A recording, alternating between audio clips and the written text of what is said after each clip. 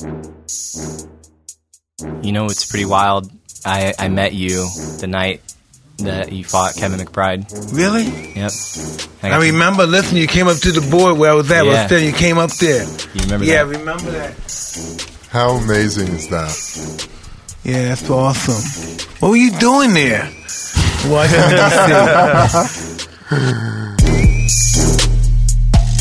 This episode is brought to you by MyBookieOnline. Head to MyBookieOnline today, use code HOTBOXIN for a chance to receive a $1,000 bonus.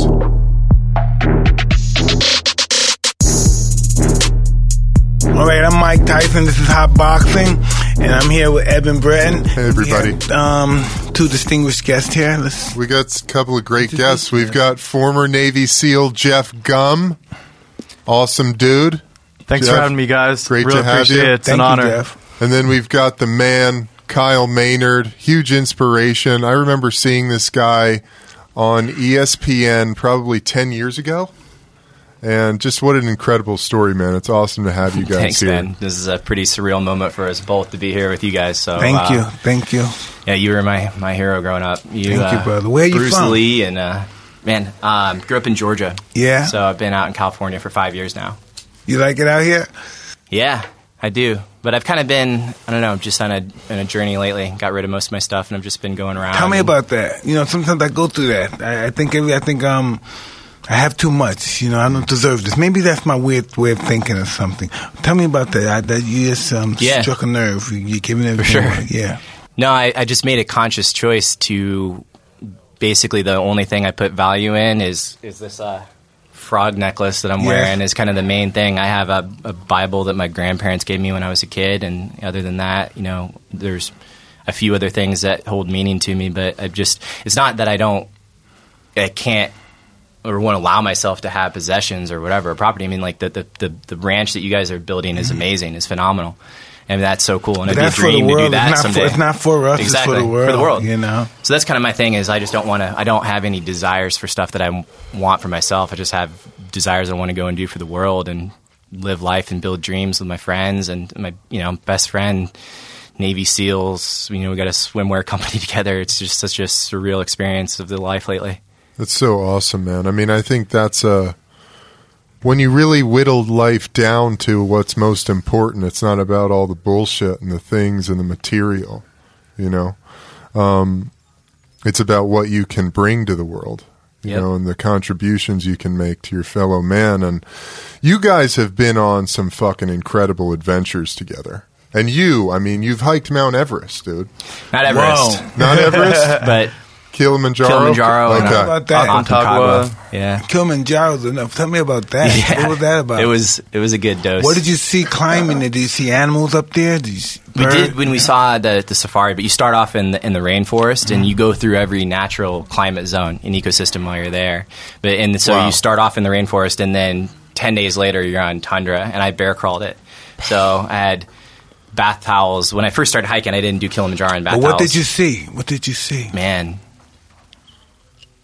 I saw the biggest trail of ants I've ever seen in my life. I saw beautiful landscape, wide open plains, and being on the glacier and the snows in Kilimanjaro was so beautiful. It was because the glacier is receding, right? As the earth is warming, then the glacier is receding, and so it's going to be unclimbable at some point, or not unclimbable, but it'll be a lot less accessible because the glacier is the main water source. So probably the second or third hardest physical day of my life was going up what's called the Western Breach, and that was just one 12-hour brutal day, climbing about 2,500 vertical feet of elevation gain to go in and sleep inside of the crater rim. And the trade-off was, if we made it on that one day going up through that, we couldn't turn back. So once we set off, we had to keep going, but we would cut off 5 days of the total trip time. And since I was bear crawling, my arms and my feet were so swollen and jacked up. I was in so much pain. I was becoming angry at the fact that my buddies were having fun, and I was envious of that. And I'm like, I'm not having very much fucking fun at all right now. And, but I knew that if we could take that Western Breach route, I could suffer through anything for one day. But I knew that an additional 5 days to go around to the east side of the mountain and then up to the summit might be the death of me. So I just did it in that one day and bit down as hard as I could. And we didn't have ropes and started ice climbing, or it's not straight ice climbing, but we're hiking up this ice field in the middle of the night. Slipped on the ice at probably 3-4 o'clock in the morning. Scared out of my mind. But made it up and slept in the crater rim, and then that next morning we just had 900 feet to go for that last summit push, and it was almost kind of a victory lap at that point. When did you, by any chance, partake in the Toad? When was your first time? So the frog itself, this frog has showed up for me in different things. I have not yet gone to the Toad in the way that you have. I've done several ayahuasca ceremonies now. I've had some powerful psilocybin experiences that have changed my life and given me an entire new perspective.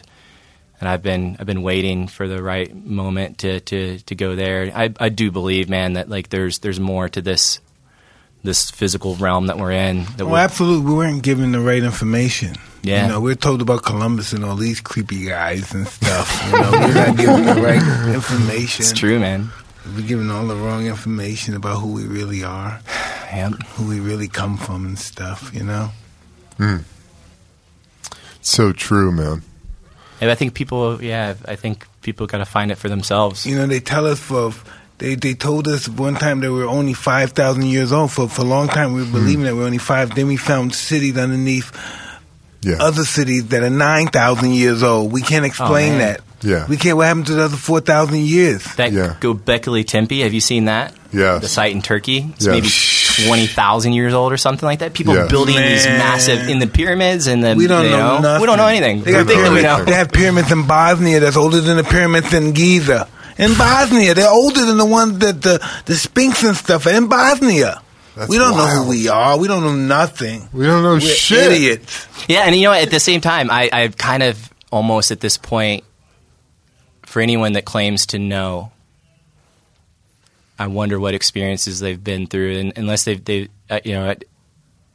if you've had some deep experiences with plant medicine, and you want to talk to me about what is, I'll listen. But without that, I'm not interested anymore in hearing your scientific materialist reductionist view of the world. No, it was wrong. All that stuff was wrong, man.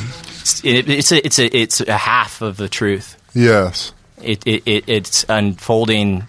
I'm a huge fan of one of our best friends works at NASA. I mean, and we went and toured NASA together.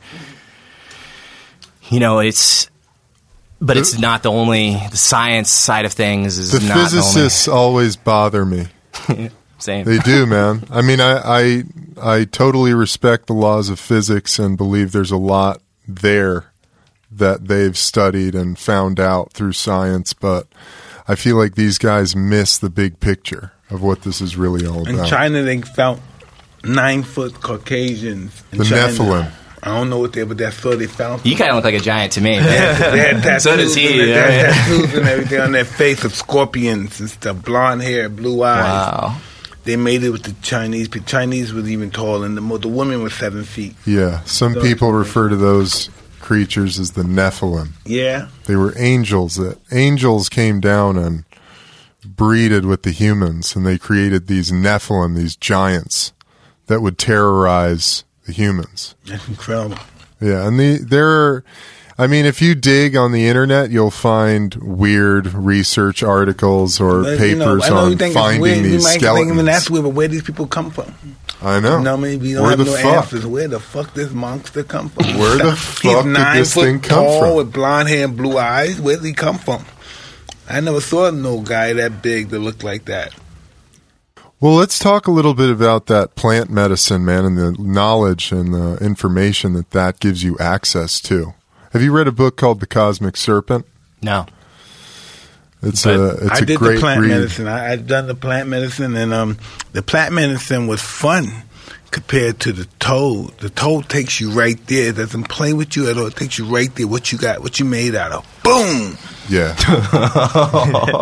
you die right there. You die. Say, I'm dead. Holy shit, I'm dying.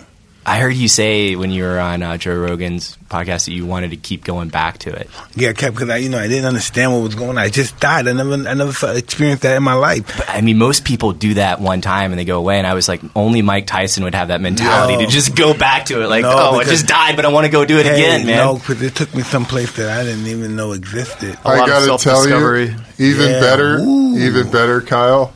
Mike finishes his second trip.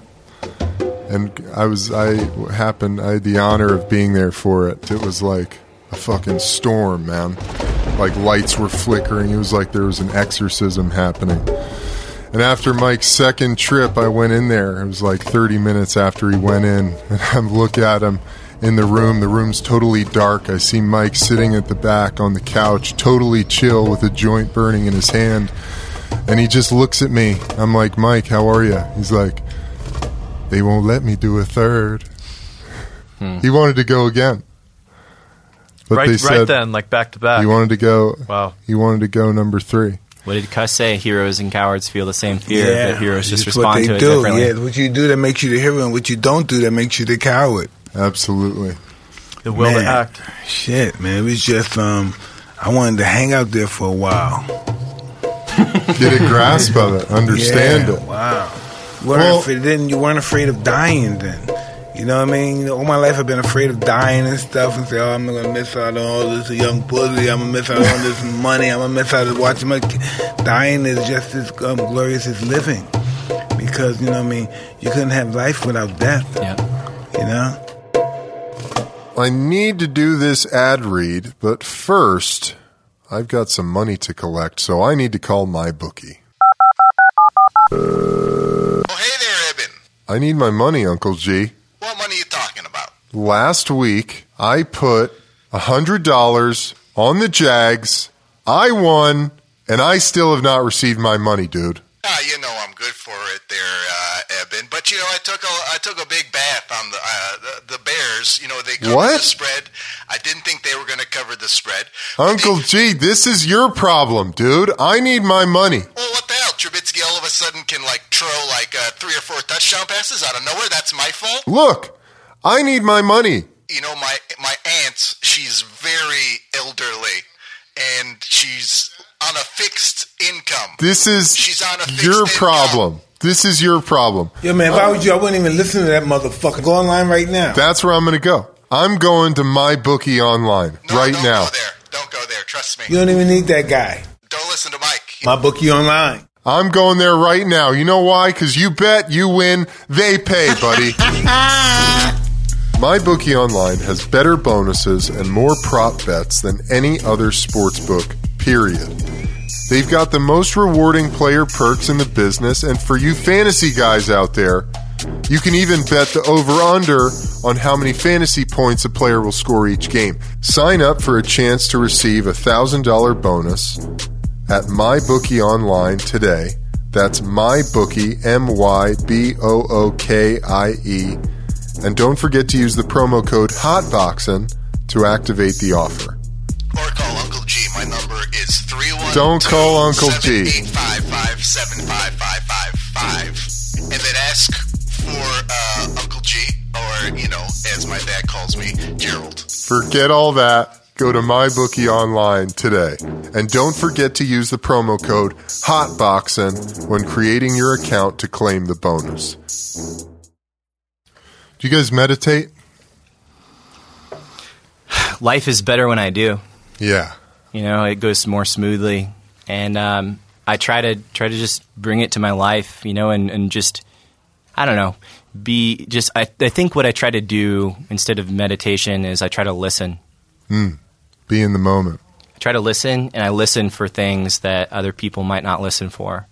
And in terms of even today, in meeting some of your crew in the Standing United, I know here that, this is, such an amazing honor to be here with you guys. I think that the highest truth for us and the reason why we're here was really to meet them. You diagnosed that already. that you're. But I mean, I kind of at the same it's time, very cosmic that you're here, man. Of course, your spirit animal is the frog. Why? What else would it be coming in here? Right. Jeff, man, you're a Navy SEAL. The toad's gonna take you to that level, man. Gonna take you to that other dimension, that other chamber of life. It's gonna be a psychological trip. It's gonna be really happening. It's nothing about your body. It's gonna be your mind. Shit is gonna really happen, and you'll be like, "Whoa!" It's really crazy too. He was on a vision quest, and it was Thailand, right? No, in California. It was just a sober shamanic. My first exposure to shamanism. And he ended up on the back of a frog that brought him through the river. Wow. Yeah, it said that basically it was just this visualization that said you're going to discover your spirit guide in this, and I'm like, oh, okay, cool, this is kind of interesting, whatever. And 10 minutes, nothing happens. It was just drumming, totally sober. And then all of a sudden I was holding hands with this girl and looked over this hole, and I got sucked inside of this hole, traveled through it, and I got shot into this river. And all of a sudden I was drowning, and I lost the girl. And I was drowning. I'm like, wow, this is crazy visual for not, being sober. And then all of a sudden I feel a cement block underneath me, almost like your cement floor outside here. And it raises me up, and I'm right on the back of a frog.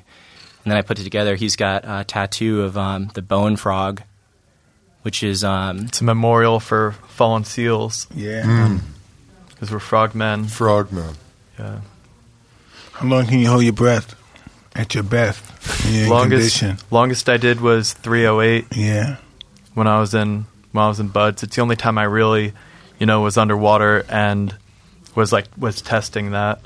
Usually 3 minutes, 8 seconds. 3 minutes is around the box, and you know how much damage you could do in 3 minutes. Imagine that. Jeff, have you experienced any plant medicines yourself? Psilocybin. Yeah, really. I've had an amazing life, like a lot of incredible blessings, but I've also, I lost my little brother when I was 8. I mean, I lost my father when I was 8. I lost my little brother when he was 23, would have been, I think, 6 years ago. Lost my stepfather recently. Lost my boss. And then I ended up, doing CPR on him for 30 minutes. So I've had a lot of loss in my life, and it's really kind of helped me deal with that, and kind of brought me to a better place. The psilocybin helped you get through that, or at least take something away from that. Yeah, and just learn more about myself. No doubt that these medicines will show you that for sure. Man, I got to tell you guys, I meditate every day, and I've died 1,000 deaths, man. And life has become this constant process of letting go. Shedding. Any time that you think that you're identifying with something, it's like time to fucking let it go. Because we're not that, Yep. We're something so much more profound. We're everything. We are part of this whole thing. We're all in this together. We're all one.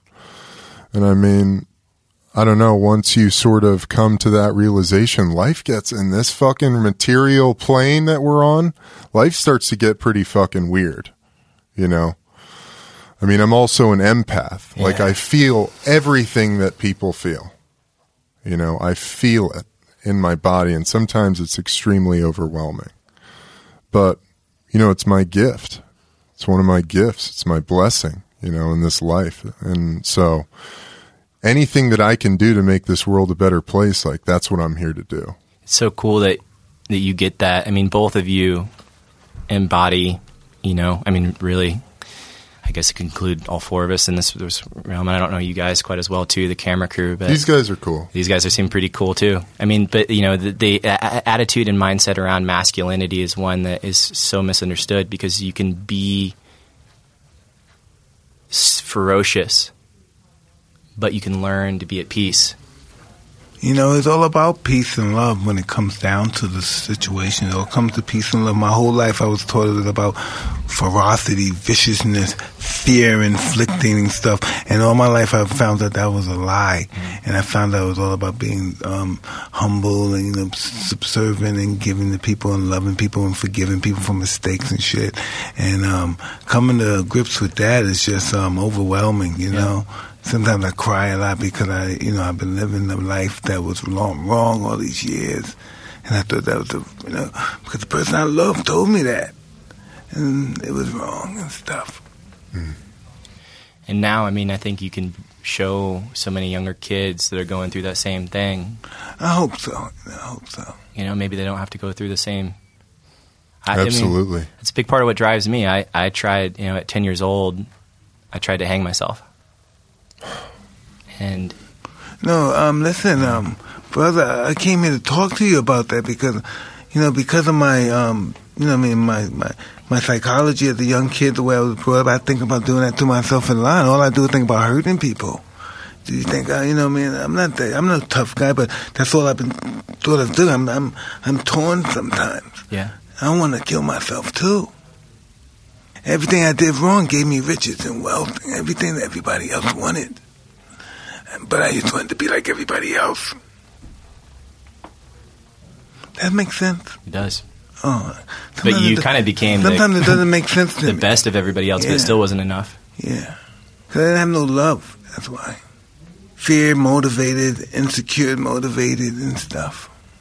I still have a lot of emotions I haven't come to grips with and stuff because of that, And you think it was your family that kind of helped bring that all to light? Family and plant medicine.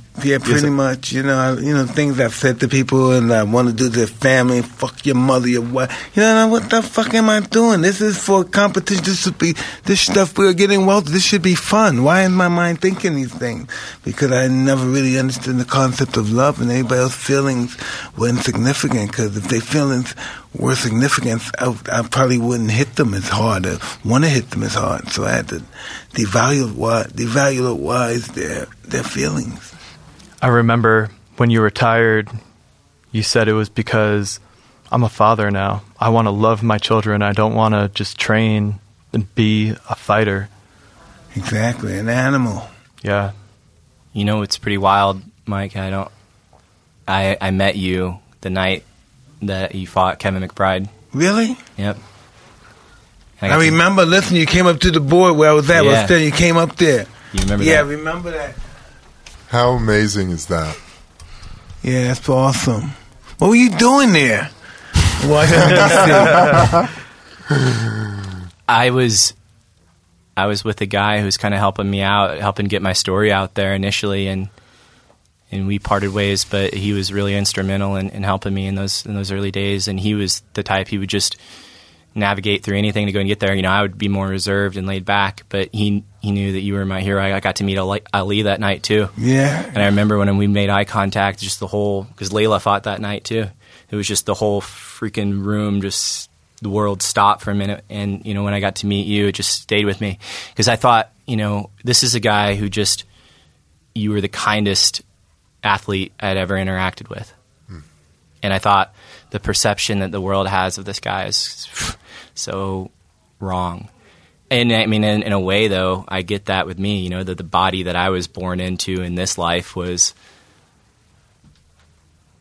it was a different one, and one that, I didn't understand in the early goings. But now there's nothing you could give me in the world to make me go back and do it again. But a lot of people misunderstood me too, because I wanted to be that warrior. Football was my first sport that I played. I wanted to be a Navy SEAL. I wanted to be Mike Tyson and Dan Gable and, all these warriors and Randy Couture. And now it's, in my own way, I've gotten to become that and be here with you. And now I'm at peace. That's awesome. I always had that conception, too, of being a warrior, being around Cus D'Amato and him introducing me, and the concept of reading about Genghis Khan and Alexander the Great and all that stuff. And all those concepts of which I've, all those things that we battle for, like, we warriors, we battle for honor and stuff. But at that time, you never know because they don't teach you that you're born with honor. You don't have to fight, or you can't, you take it away. Yeah. You can't win on it. You can only lose it because you're born with it. But we get to show people give me a different way. You know, that's what I love. I love second chances. I love comeback stories for people. I love people that recreate themselves too. One of my heroes is Maynard James Keenan, you know, from Tool. I mean, the guy just said, "Fuck it, like I'm not doing music anymore. I'm just going to go and make wine." What? You know, just because he had the courage to go and to do that, man. How's he doing with that?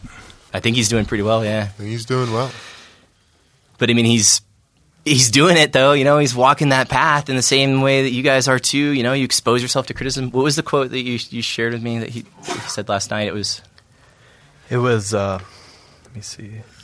If you're a friend to everyone, you're an enemy to yourself. Oh, that's damn sure true. Say that, like, that's Mike. Dude, it's so true, man. Because then you're just sacrificing everyone's not going to yourself. like you. Everyone's not going to like you. And everybody that says they like you don't really like you. You know? So how can you be friends with everybody? You have to come to reality. I don't like that guy for doing this. He's abusive to other people. I don't like him. You know what I mean? And so how can you say I like everybody and this guy is doing something that's really unworthy of human conception? Yeah. You know? And I think everybody is just interested in or in love with the image of who they think you are.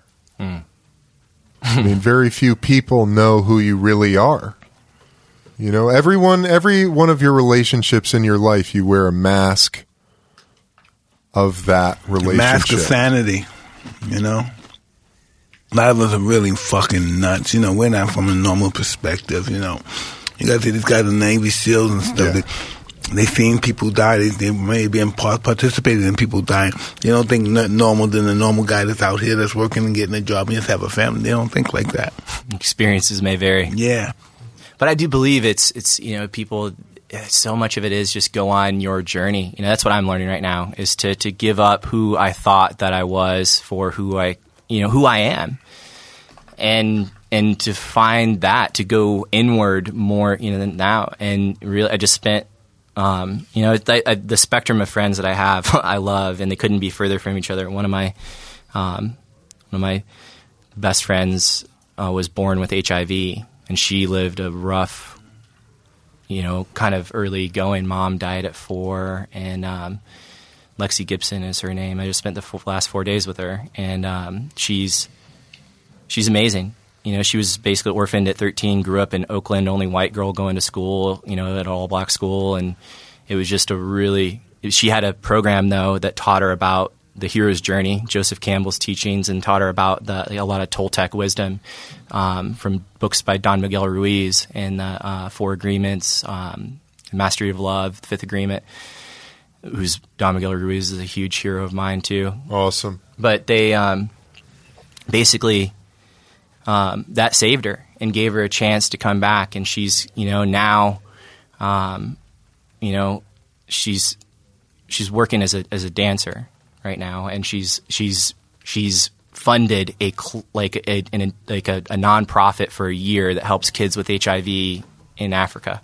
Wow, that's so awesome. And you know what? It's like her heart, though. What she's taught me is to love thyself, and then you can love the world. And, you know, in a way, it's like I am that, and I'm also, you know, Jeff.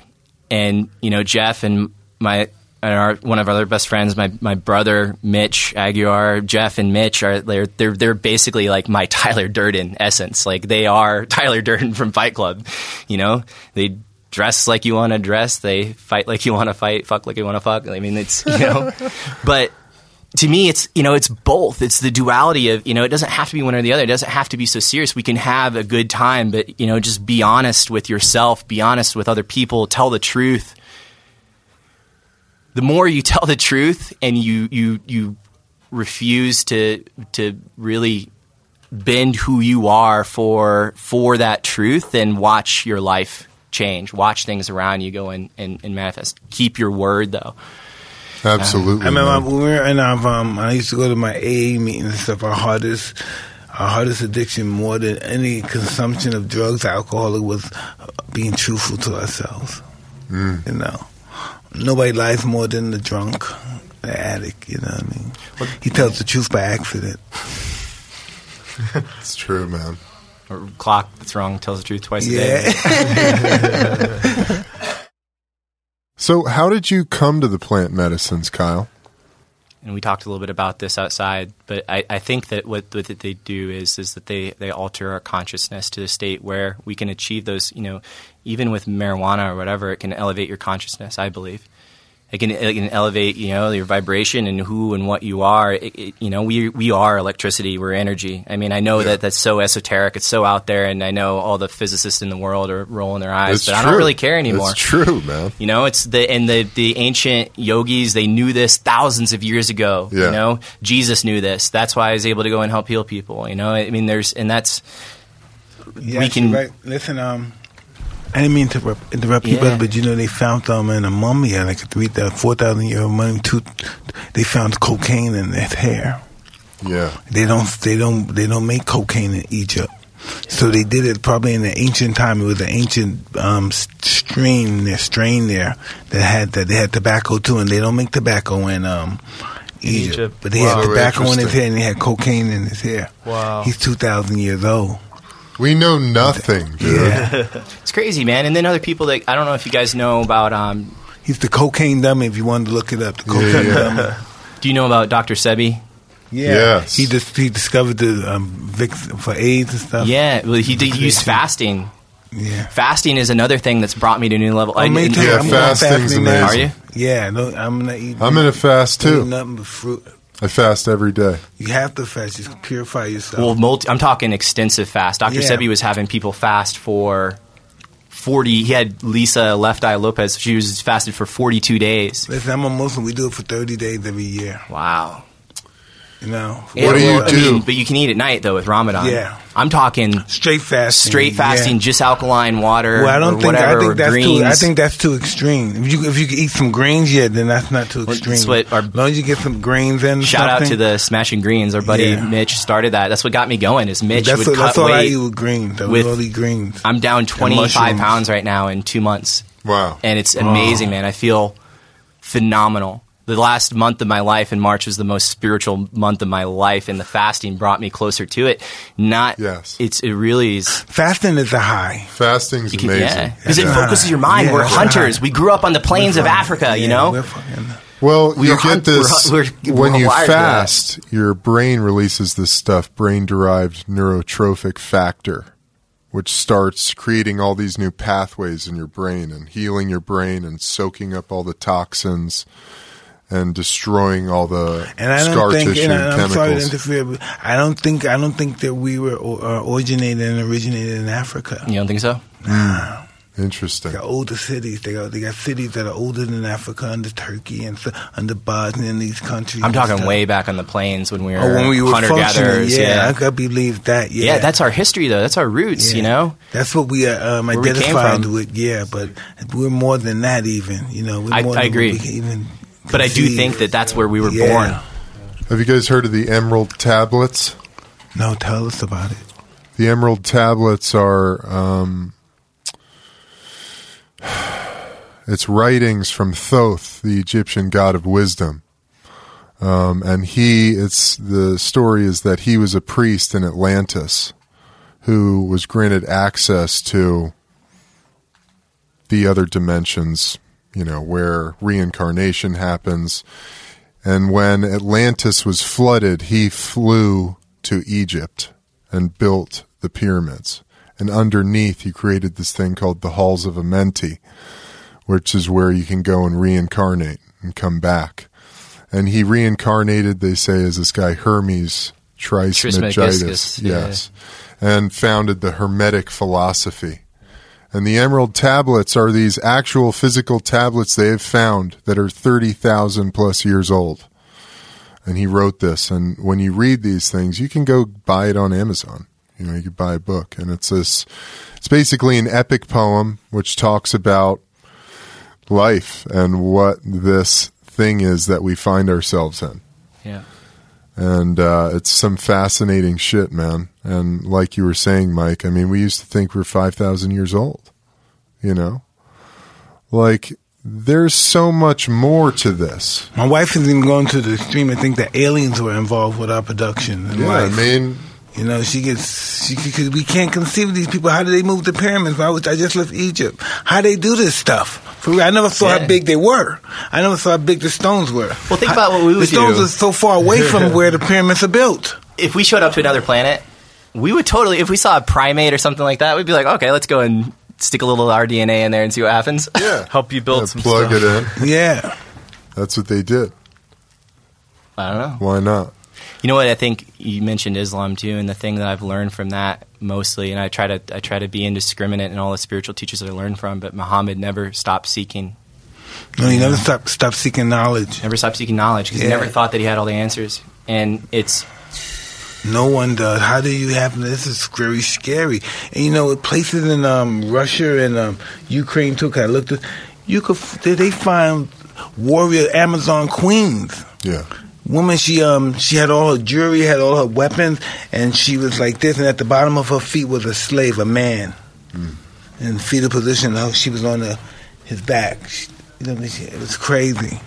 And her horse was there too. She had a horse. They buried her with her horse. It was all mummified? Huh? It was mummified? Yes. Wow. No, it was all bones. Oh, bones. Okay. Bones.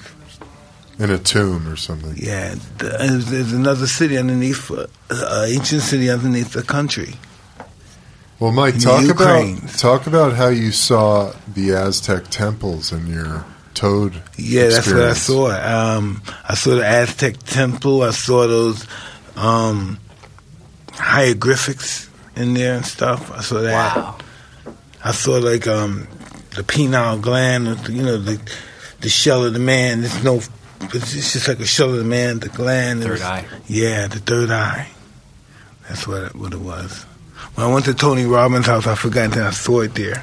Yeah. I said, that's what I saw when I took, He has a picture in his... Yeah, in his basement. Really? Tony's had a ride with the Toad. He's a good man, too. I love Tony, man. Tony was one of my early heroes, and I feel bad because I judged him for a while. Some of the things I would see, and sometimes I would see other motivational speakers and stuff like that. And I don't know, I'm like the speaker who doesn't really vibe with most motivational speakers. You're the anti-speaker. But hearing that from you is pretty amazing. I trust both of you. Because he really believes in what he's doing. You know what I mean? You look at some guys, they look at it from a financial It's a business perspective. thing. This is a business. I'm a brand. I'm a personality. Yeah. I know. I vibe. I definitely, that resonates with me a lot, Kyle. I look at things and you say things that he does for people is not going to help his brand, but his brand is going to help these people. Yes. It's just that way. He's at that stage where not really many. If he did anybody, they're not going to help his brand. His brand is what it's going to be. Right. If you hated on it, you didn't like it, or you loved it, it's going to be what it's going to be. And he uses it to help people. It was more, a matter of I went and sought out and studied under his original teachers, the founders of neurolinguistic programming, and became hold this certificate of a master practitioner of NLP. That was kind of what started my early journey. I was at an NLP thing when I had that frog vision, and I like loyalty and respect, and the fact that in martial arts, in the martial arts tradition, you have a lineage that you come from.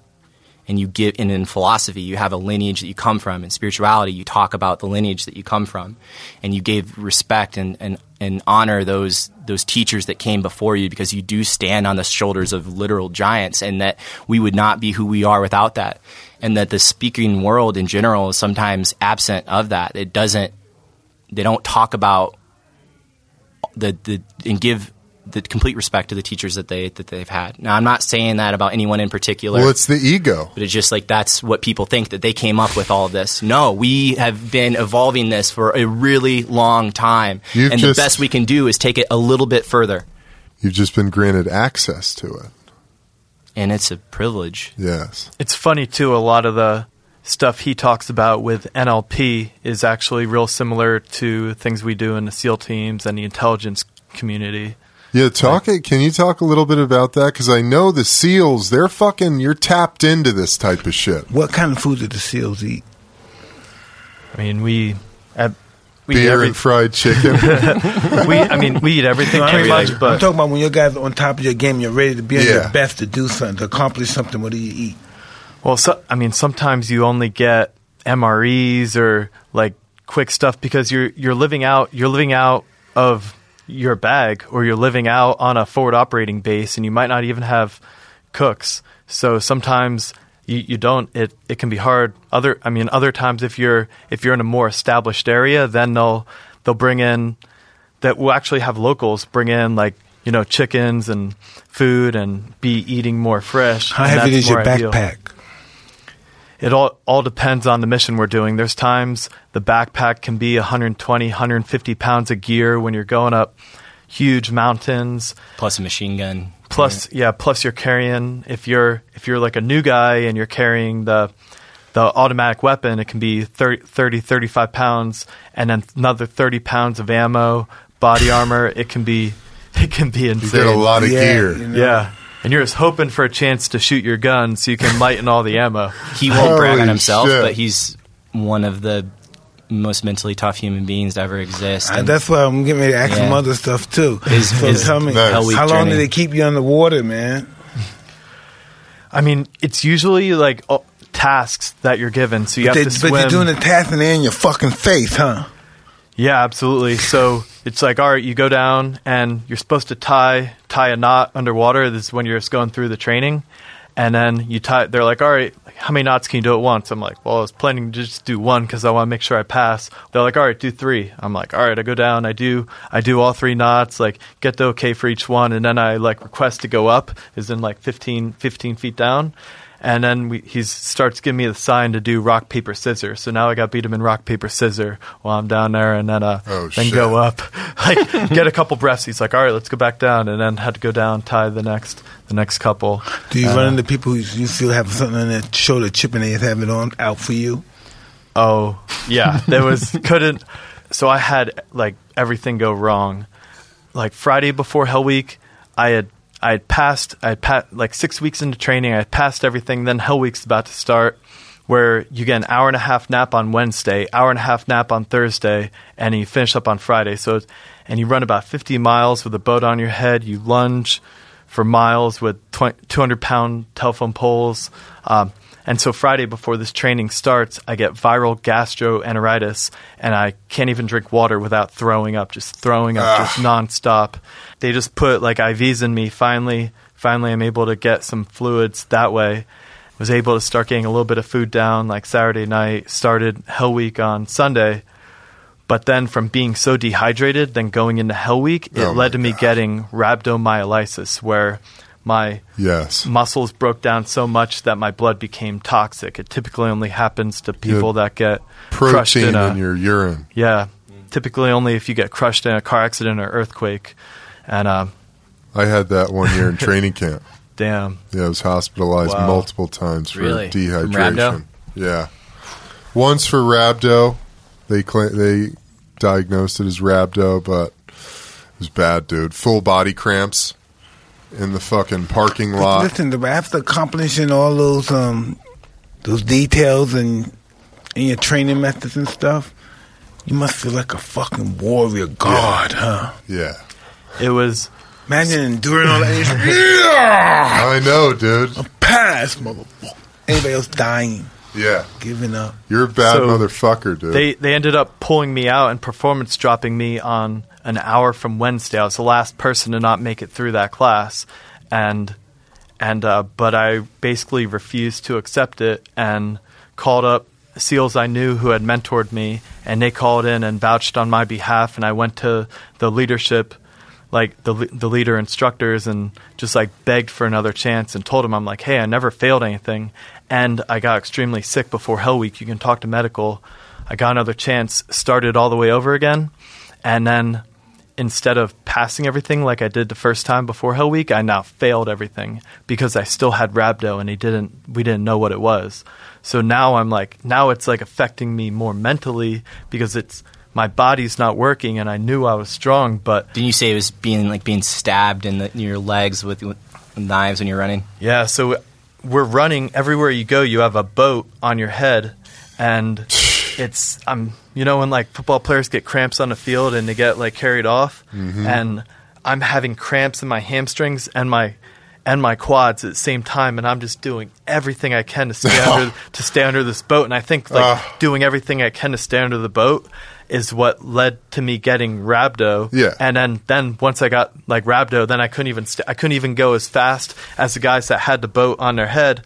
And normally it had never been diagnosed before because everyone quits when they get it. But I knew who I was. I knew I was strong. Like here I knew I was just sick, and got dropped, talked my way back in, started again, and then failed everything again. But then I ended up going to medical, and that's when they drew my blood, and my blood came back toxic. So then I started all the way over again. And then, but now I was used to doing everything with my body failing, and now I was healthy. So it was just, now I'm just laughing and enjoying it and having fun with my friends. We're working out on the beach. I'm like, going around. It's like an adventure with my friends. And I knew I had already completed all these tasks. But after doing this training so many times, I'm like, just another day doing it again. And finally had fun with it and was making jokes in Hell Week. And I'm like, wow, Hell Week's a lot harder when you don't have rhabdo. What's the furthest you ever ran? Furthest, when I had made it through Buds, we were out in the desert, in the Mojave Desert. It was like 140 degrees during the day. Fuck. Like, I think 130 air temperature, 140 surface temperature. There's like an 18-mile ruck run you got to do, and I think it's a 3-hour time limit. How much weight you got on? It's like 70 pounds. Fuck. But they do it at nighttime because it's only 100 degrees at nighttime. Yeah. But I stepped in a hole with 7 miles left and like destroyed my ankle, level 3 sprain. And I feel everything just rip. I'm just like waiting. I'm like waiting for a medic, and it's like taking too long. And I kind of had that Buds mentality where if I stopped, I was quitting. And I just like tightened my boot and just start like dragging my foot behind me for the last 7 miles of the run.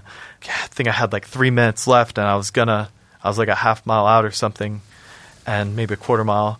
And I realized I wasn't going to make it, and I start like running and like swinging my body in all the craziest ways. I was like running like Forrest Gump, basically trying. I didn't even stop for water anywhere once that happened because I didn't have time. I knew I was going so slow now. But I ended up making the time by like 15 seconds. And, wow. And then I couldn't walk for 3 days, and they were going to roll me. But I ended up getting a brace. I turned in my crutches for a machine gun, and then just started land warfare again, just limped my way through the rest of the next like 3 weeks. Dude. But it was like very, it's like these experiences like that were even... I can apply it to everything. How about your missions? You been on a few missions? Yeah, first deployment was to Iraq. Yeah, and going after IED makers and everything. It was 2010, 2011, so it wasn't how did the Iraq war or anything, but going after. But how do you not going the same from the heat? My living conditions, I'd say my room was about this size, like maybe 15 feet, and we had AC in there. Yeah. I was actually there. It was more during the winter, so it was like 7 months more winter time. It was definitely getting really hot, but the heat wasn't so bad for me. Mike, it's just a different mindset, dude. Like normal people would never fucking...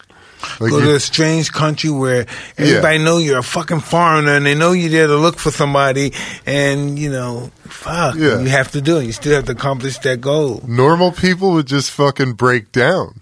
You wouldn't even make it.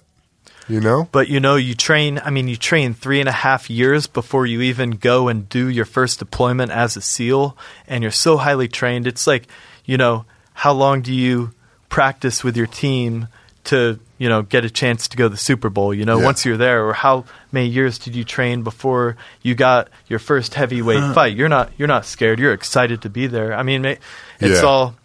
You're jacked. And I knew I was there going after guys who were trying to kill good people, kill Americans, blow people up, and we wanted to go get them in the middle of the night. It's fucking badass. How do you know where to get these motherfuckers at? How do you know where they at? Right? We definitely have very sophisticated intelligence network there. We talk to locals. And do you speak Farsi or no? It was Arabic where I was at, but we use interpreters. Okay, and a lot of these people grew up in Iraq, but they had been run out under Saddam, and then they came back as interpreters, and they had been there. They would be there 5-6 years, so they were very, they knew the people we were working with, who we were getting our intelligence from, and everything. You were tapped in. Yeah. Saddam Hussein was fucking people up over there, his own people. Gassed the Kurds. Yeah. Attacked Kuwait. Just scorched for fun, the though. oil fields. Fuck you up for fun, yeah. It's crazy. His sons, I met I met Gaddafi's son. Uday and Hussein. I stood right on his crumbled palace in Gaddafi Fallujah. boy? Yeah, Saddam's son. Yeah, those guys I heard was nuts, too. Yeah. There's a philosopher, though, Sam Harris, brings up a really interesting point. If you grew up as Saddam Hussein's son, what chance do you have? We're such a product of our environment. Absolutely. Yeah, so that's why we've got to change the environment. I disagree with Sam on the concept of free will. I believe that we have it, but I think we have to go in and shift the mentality, because kids that grew up, like you grew up, we grew up in very different families. Yes. And I would have been completely fucked had I not grown up with a family that I had comparatively. Exactly. I would have had no chance because this would have been too much. I think it's always a will is a way. You know what I mean? I mean, this was already enough with an amazing family. Right? There's people giving up every day, though, right now. Suicide is a real thing that's a real issue, and it's crazy. I mean, with you opening up and saying that you felt that before too. There's so many people that are giving up hope and I think they give up hope because they think that this is all that there is. They also give up hope because they don't think that they can do anything about it, but they can.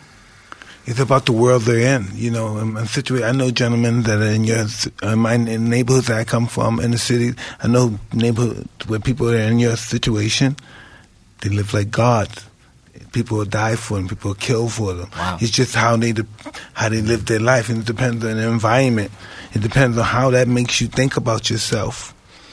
Maybe something happened to him, and he said, "Whoa, I need people to help me, so I can't fight these guys." And now he has an army. You know what I mean? I don't know, what did he do to get that army? How did he convince these people to protect them, put their life on the line for him? How do they do that when they see him in that situation? Not like they can help him, he can help them or do anything, but it's something that he has that makes them do it. That you just can't put your finger on it. Well, when your best friends are Navy SEALs. It's a convenient bodyguard system. No, but you know what I mean? No, these are not Navy SEALs, these are just cold blooded. No, I know what you're saying. Well, people because I felt that with my friends. Yeah. That's the thing that people don't realize, how lucky I am. I mean, that's the other. I wish that people treated each other the way that they treat me. So this is real what I'm talking about. It's real. You're 100% right. You see this guy, but you look at him, what the fuck you talking about? You want to take care of him. No, some guys look at him, who the fuck you thinking? Then you see behind him, oh shit. You see behind what's going on. Oh, okay, cool. Well, it's because of your spirit, man. It's your spirit and who you are. Well, it's for each of us, though, right? Yes. No, it is. But I'm saying, like what Mike is talking about. Yeah. You gather people because they believe in you and they love you. I love you guys. Thank you, brother. We love you too. Thank you. Thank you. So you guys have a pretty badass swimwear line, huh? And you brought Mike and I some Speedos. Absolutely, we did. Yeah, some Sungas. Sungas are kind of like in Australia. My friend was Speedos. Sometimes he'd be all the way, but he was little Speedos on here. Bro, we're gonna be out in Desert Hot Springs with the Sungas on. Mike, I saw you live in the Sunga life. Our brand is called Sunga Life, and I saw you live in that. You had a big white Sunga on. And you had a tiger chain, looking like king of the world right there. I'm going to pull it up. My crazy life when I was a kid.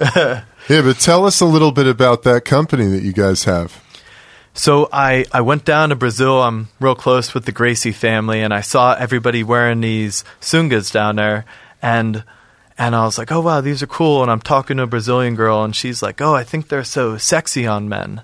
And I realized that's just dope. like doing one, right? She said that you doing one. I'm like, I'm like, all right, I'm buying 10 of them, and I realized it just like how guys look at girls wearing Brazilian bikinis. They think it's sexy. I bought a bunch of them, started wearing them all over the world. Croatia Yacht Week, Australia, Vegas. Croatia's pretty awesome. Croatia's amazing, and I didn't even have to go and like talk to girls anymore. I just like be walking around with my friends. Girls would come up, hey, how you doing? Those are cool. I'm like, all right. And then I was transitioning out of the SEAL teams, and I wanted to get into business. I did this. It's called the Honor Foundation. It helps SEALs transition to the private sector. And I realized I need to launch my own company right now, and I'm super passionate about this swimwear. I see a huge niche. It's all about freedom right there. Boom. Man, my God. Totally. Look at that, bro. Man. Sunga life. That's it. That's the ultimate Sunga life. That is the ultimate Sunga. Right there. What am I doing with my life? Oh my God, Mike! You got it halfway right. You're just missing this other half. Yeah, you're right. Absolutely, man. But it's kind of, we like to say too, if you're going to Peacock, do it like a patriot. So it's all about representing like freedom at the same time. Like our swimwear is all about freedom and expressing yourself and not letting anything hold you back in life, even if that's a pair of board shorts, and because there's just so many benefits. You get way better tan lines. You can swim through the water really fast. You dry really fast. Let's look at them. You have them up there? Put them up there. Sunga? It's Sunga Life. SUNGA.com? Yes. So tigers are always your thing, Mike? No, listen. I'm in prison one day, right? Let me tell you this story. I'm in prison one day, so I'm talking to my car dealer, because life is continuing to go on. So I'm talking to my car dealer, and we're talking about getting me some cars when I come home. And he's mad at a couple of my friends. He possessed their cars because they haven't finished paying him. And he said, if they don't finish giving me my money, I'm going to sell their cars and buy some pets, like some horses and, some lions or tigers. I said, what? They have lions and tigers? You could buy those? He said, yeah, I know a friend that has cubs. Cubs, I got horses, llamas. What do you want, Mike? I said, man, I would love to have some cubs. He said, don't worry about it. So I guess he called the guy, and when I came home, there was 2 cubs in my house. Wow. Until these guys came and stole one. Huh? After the bachelor party. That was cool. But, hey, what's this stuff right there? It's called the Loudmouth Patriot. Flamingos, Baywatch, BAE, and then we just launched our women's line as well, and kind of took the same fun patterns. We got Starry Night, Gum Van Gogh, the Peacock. The peacock eye right there, huh? That's dope. Oh yeah, if you got a peacock, do it like a patriot. And little did you know, this was like the preferred Navy SEAL uniform in the old days. Yeah, it didn't even click till I think maybe a year in. The girls really look nice in their bikinis and stuff. Yeah, that's my girlfriend Bianca. Hey man, that's awesome, dude. That's your girlfriend doing this stuff. Yeah, way to go, Jeff. She's amazing. We just got back from a trip in Cabo and got tons of amazing shots and everything down there. We got the Patriot shades. Those are where dope. We have polarized and floating bamboo sunglasses with the stars and stripes laser engraved on the side. The guys that do that, they have the most dangerous jobs, get the prettiest girls. You notice that? We have to do dangerous shit. It's evolution. Yeah. Chicks like that. You got to go. Whoever's going to go out and confront malevolence, though. I mean, what takes courage? One of the biggest reasons I became a SEAL is that I could always protect my friends and family, and just anyone around me. That if you grow up, you watch all these different movies and bad people are always doing stuff, I want to make sure I can always stop that person. And I was never going to allow myself or people I care about to be the victim. Maybe that's something that happened because my father passed away young. But how he passed away? He was killed in a car accident. Fuck, sorry to hear that, bro. He was a dairy farmer and was out picking up some equipment. And a tractor trailer basically came across the highway, and there wasn't much of a median, and just hit him head on in the door. And he's never had a chance. How old were you? I was 8 years old. Tell me what, you remember that day? Absolutely. I was with my mom in the kitchen, and my grandma came in, and she was just like, Jeffrey was killed, and then like everything changed. Finance change. Yeah, I mean, we had a farm. Like within probably a month or so, all the cows were auctioned off, all the farm equipment was auctioned off. Luckily, my mom ended up meeting an amazing man, Denny, and he ended up, they got married a couple years later, and he raised me, and he was an incredible father. But he was like a top engineer, but from playing college football, he had head injuries and got early onset Alzheimer's around 52 years old, and then passed away by 62. He was an incredible father and raised me. Yeah, brothers and sisters. Yeah, my sister Julie, she's a dentist, Dr. Gum, owns Gum Dental and gumdental.com, but she's let's stay here. Pennsylvania, in like Lehigh Valley, Poconos. Actually, Larry Holmes had a gym right where I lived. Exactly, yeah. We're like 10 minutes from Easton. Mike knows all the gyms. Easton, Pennsylvania. And I had a brother, Chris, who he was like my best friend growing up, and we played every sport together. You know, he was like the most talented of all of us. He was gifted. He was star soccer player, broke every like record for goals and assists, and was prom king, everything. But he battled with addiction and like overdosed like numerous times until it was my mom found him just alone on the floor. It was terrible. I know she's been through so much. I think it was just a couple years after that where my stepfather passed away as well. So she's been so strong through everything. Where's your mom live? Lehigh Valley as well. Pennsylvania, yeah. You get back to see her? Yeah, usually I'd say 3 or 4 times a year to Pennsylvania, but then they're coming out for Easter to see me and for a week, and then my sister has a dental convention in San Diego, and then we just did a ski trip to Colorado. Her and my dad actually met as ski instructors right in the Poconos. My dad saw her and skied up to her and goes, "You want to be my partner?"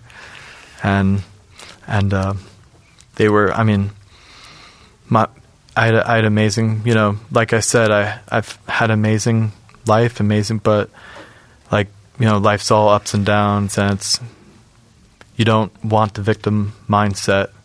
You want to be thankful for the time you had with them, and then keep making them proud, and keep, going out and finding new brothers. It's awesome, man. But I just have to, when he passed away, I was like, I just have to live a good enough life for me and him now.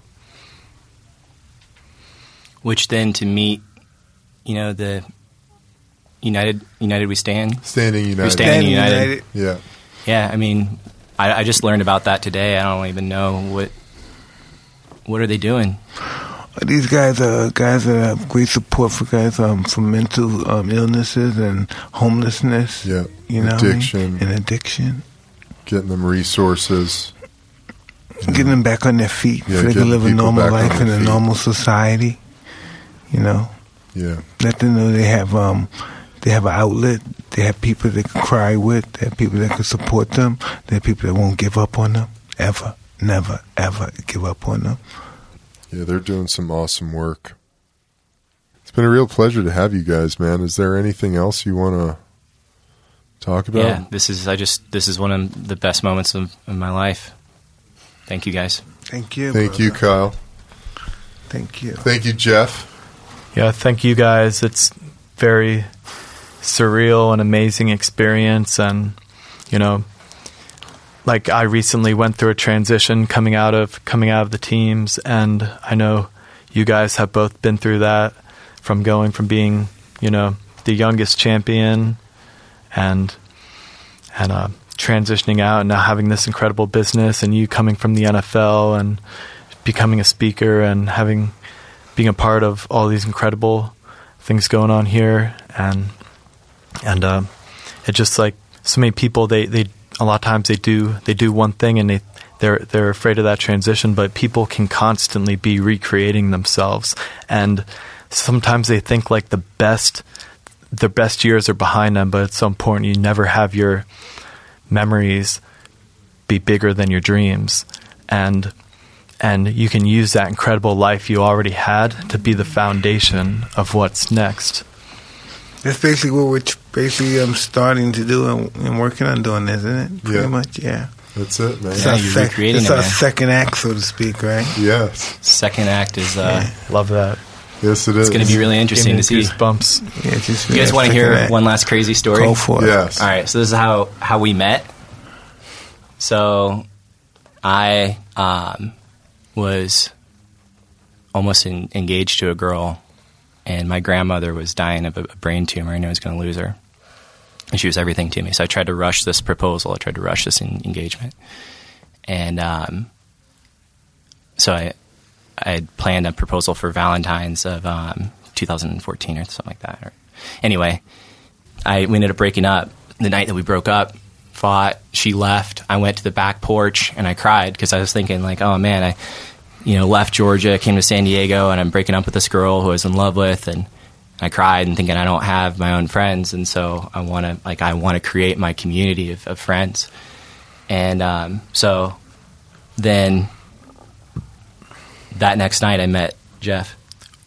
Went out to Shore Club, and I was there with a bunch of my SEAL team buddies, and I'd seen Kyle's story, just thought it was so amazing, so powerful, became one of my heroes. It was like Kyle and Pat Tillman were like my heroes.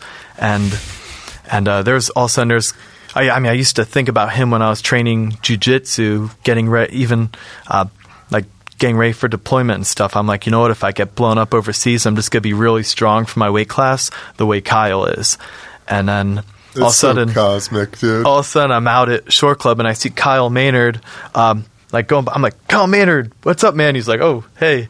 And then we started talking and became it was almost, I think we talked 3 hours that night or something. His other friends were there with him. What did you talk about? He had just worked out. It was Navy SEAL stuff, man, because I wanted to be a SEAL so bad. He wanted to be Kyle Maynard. I had no idea that it was jiu-jitsu. I mean, there was all kinds of connections, It was like he's... I ended up bringing him to my work a bunch, and I was training all the SEAL, all the guys going through SEAL training how to fight and do combatives and prisoner handling, and I'd bring them in and show them Kyle, because I want these guys to know, if anything ever happens to you overseas, you can still live an incredible, amazing life. And so Kyle would come in, and I'd pick out the biggest guy in the class and have Kyle grapple with him. So I got a video on my phone of the 6'8", 260-pound guy, and him and Kyle. He was his size. Yeah, him and Kyle have. Have you done any jiu-jitsu? I've done grappling. Yeah, I haven't done. We should have a fight to the death. I'd love to. Let's do it. That'd be the greatest way to close this podcast out, dude. But I mean, if anybody's going to try and tell me that your guys' meeting was a coincidence, go fuck yourself, dude. Yeah. This is fucking spirit at work right here, Oh, man. Over a woman. It's cosmic, man.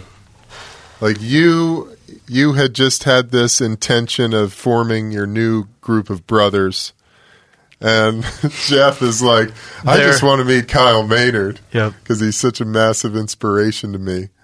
I mean, dude, that's just, I got nothing else. You want to hear say. the final coincidence of this weirdest with that? Yeah. Here we go. What you do, man? The night that his dad passed, he had told his mom. His mom has become a second mom to me. I have a couple moms that are really close to me. Anyway, his dad had given his mom instructions on to go get the Terminator movie, and the weird connection with that is that's what my dad named me after. Kyle was Kyle Reese, like the original protagonist of the Terminator, to go and like go back in time and warn people about, you know, the relationship with technology and like I love that, who and what they're doing, you know. And it's, for me, my whole life I would be nothing without tools. But neither would you, right? Like, it's tools that have allowed us to go and build all this stuff. And maybe because for me, when I had to go and put my socks on for the first time, it took me 45 minutes, and I used a paperclip in my mouth to shape a fishing hook to go and pull the sock on. And that was how I got my sock on. But now it takes 5 seconds. So I think, though, that like part of the deal with that, though, is like right now we've got to decide as a species what tools we're going to go and use in the future. Do we go down that road of artificial general intelligence, which could be dangerous or it could be awesome, like Elon Musk says? That could be awesome, I think. Maybe it splits. I see a divergence happening. I see one group going towards the technology and one group going back to the earth, back to nature. You know, I think that's what I see. You know, speaking of Elon Musk and Joe Rogan, me and him did mushrooms the night of that podcast. Listening to Elon and Joe Rogan. Man, he's a trip. Elon is my biggest hero right now. Really? Yeah, I would say. I really like what he's doing, man. Well, actually, you guys I like even more. Thank you. Elon's a good guy. I'm at your disposal. I just quit my job this morning, so if you guys want to go and just tell me what to do, you don't have to pay me. Just tell me what to do to help, and I'll help you in any way that I can. Fuck yeah, Kyle. I mean, just come talk to us. Come on, man. Yeah. Let's go to the prisons and talk to the people in the prisons. Mike has wanted to do that. We're going to do that. We're doing it. Yeah, you could definitely come tag along. I would be honored, man. I want people, you know, I've been giving a lot of speeches for banks and all that, and I believe in our financial system. I believe in our banking system. I believe in the strength of our economy. That's not the point at all, but I've only given it like halfway. Like, what I want to do now, you know, is go and help heal people like Dr. Sebi did, you know, heal people. I mean, like Nipsey Hussle's sacrifice for what just happened with that, you know? But I want to go to the scariest, darkest places, you know, and also spend the rest of half of my life in bliss and in heaven and with people that I love. The scariest and darkest places is in the indigenous islands, indigenous jungles. Man, you know, those I want to go to. Those where you want to see the darkest people. Really? Yeah, I think so. I think even more than the prisons. Yeah, you know, I think so. The island off of India where no one's allowed to go because there's this tribe of people that have been untouched. They launch spears at everybody that comes close. Well, like some dude tried to bring Christianity. He brought the Bible and he lit him up with the arrows. Yeah, they killed his ass. With arrows and stuff and blow darts. Yeah. Because he didn't understand Jesus' message. Yeah, the government doesn't allow people to go to this island because they know they'll be killed by these people. And this dude was like documenting for months that he was going to come bring Christianity to these people and enlighten them. And he got there and he was killed. Well, because he was trying to take something there and take away what they had. Exactly. I think we got to encourage people to go and form their own belief structure, form your own hierarchy. Exactly, you know? But then, you know, pay respect to their traditions that they came from. Pay respect to each other, man. I've learned so much from Islam, but I came from Christianity, and I spent most of my 20s, you know, as an atheist. Yeah. But now it's like ultimately, I don't know. But I'm on that search and that seeking for, like, I'm on, like, Dr. Sebi, I heard him say, like, the object at the edge of the horizon. Like, that's what I'm after, that light that's at the edge of the horizon, to go and chase that. And that's what I mean, is that wherever we go, then we help people go and pick that up. Because you can be both at peace and you can be doing shit at the same time, you know? Mm-hmm. Yes. We don't have to go and sit under a Bodhi tree or whatever. No, you know, or you don't have to. It's like the Bhagavad Gita. Right. Have you read that? I'm very familiar with the Upanishads, but that's basically what it's about. You know? That's from India, right? Yeah. Gita, I remember that book. What's the name of it again? Bhagavad Gita. Yeah, that's the book. That's like their religious book. Yeah. That's their holy book. And it had real tales of lions and warriors and all that stuff. Yes, exactly. Not like dragons and warriors. I mean, yeah. But that's essentially what he talks about in there. You know, you can be at peace, but there's also actions that need to be done. You know. Was that with speaking of, maybe to close it out on a note, but what's the quote from the Bhagavad Gita, the guy that dropped the atomic bomb, where he said, I've become death, destroyer of worlds. Yeah. Who's that, Oppenheimer? Yeah, Oppenheimer. That's what he said when they dropped that. Yeah, and that's from basically the scene when Krishna, who is the one, spiritual, he's the divine God, the God of gods. He reveals his true form, and he's everything. He is everything, and he's got thousands of arms and heads and legs and eyes and different skins and all of that, because he is everything. And death, too. It's all encompassed. And was that God a woman? The one. No, a male. The interesting thing about ancient Hindu texts are that they were very derogatory towards women. Really? That's so? Yeah. A lot of the ancient text periods were derogatory towards women. Well, that obvious. Yes, absolutely. But they had ancient queen warriors, though. Yes, they did. And there's a lot of things about the yoginis. The yoginis were a tribe of women who were mystics. They talk about these women flying. And they were basically killed off and demonized. And so that sort of began this misogynistic view of women in India. Mythology also did that. Greek mythology also did that with the Amazons. Yes. They were real people. Yeah. I told you I saw it on the grave sites of Amazon queens. Oh, yeah, for sure. I never thought they existed. I thought it was just folktale stuff. Then it was discovered, That's really blew my mind. How crazy would it be if we found out? What? Like where we came from. Yeah, who we are. How did this happen? Yeah, what are we? Who was the first two people? Who was the first two? How did this start? Did it really start from sex? The sex is the only way that we could reprocreate? Is it really? Maybe something about procreating that we don't know about. Because sex is just too simple. It's just, is it that simple? It's just two idiots can make love and then have children. Sex is pretty awesome too. Yeah. He's had sex next to me a bunch of times. Sometimes, or the same person. Well, that's out there. Well, we live in a very cool time. I think it's the best time ever to be alive right now. Yes. Because we can create a life where maybe we get the robots to go and do the work for us, and that we just live in bliss, but maybe that goes the other way. Either way, we're getting the message out there, so, it was an honor to be here with you guys, and I'm dead serious from the bottom of my heart. However I can help you in any way, you don't even have to ask, just give me a glance, I'm there. Awesome, same man. Here. It's a trip on our journey, and our journey, people that we meet on our journey leaving this place, right? Yeah. And that's where we're on a journey, just leaving this place. You just keep finding more allies on your journey.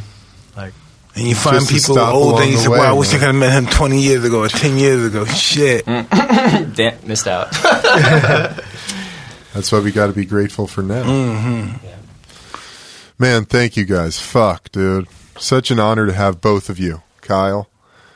Jeff, you're the fucking man. Dude, thank you guys so much for your stories and sharing your heart with us. Everybody, awesome. Thank you so much for tuning in. Remember to subscribe to our YouTube channel, Hotboxing with my man Mike Tyson. Check us out on iTunes as well. The truth shall be told. Yes. That's fucking right, Mike. All right, everybody. Until next time, we're out of here. Number one Toad station. Peace. Peace. Toad. This episode is brought to you by MyBookieOnline. Head to MyBookieOnline today. Use code HOTBOXIN for a chance to receive a $1,000 bonus.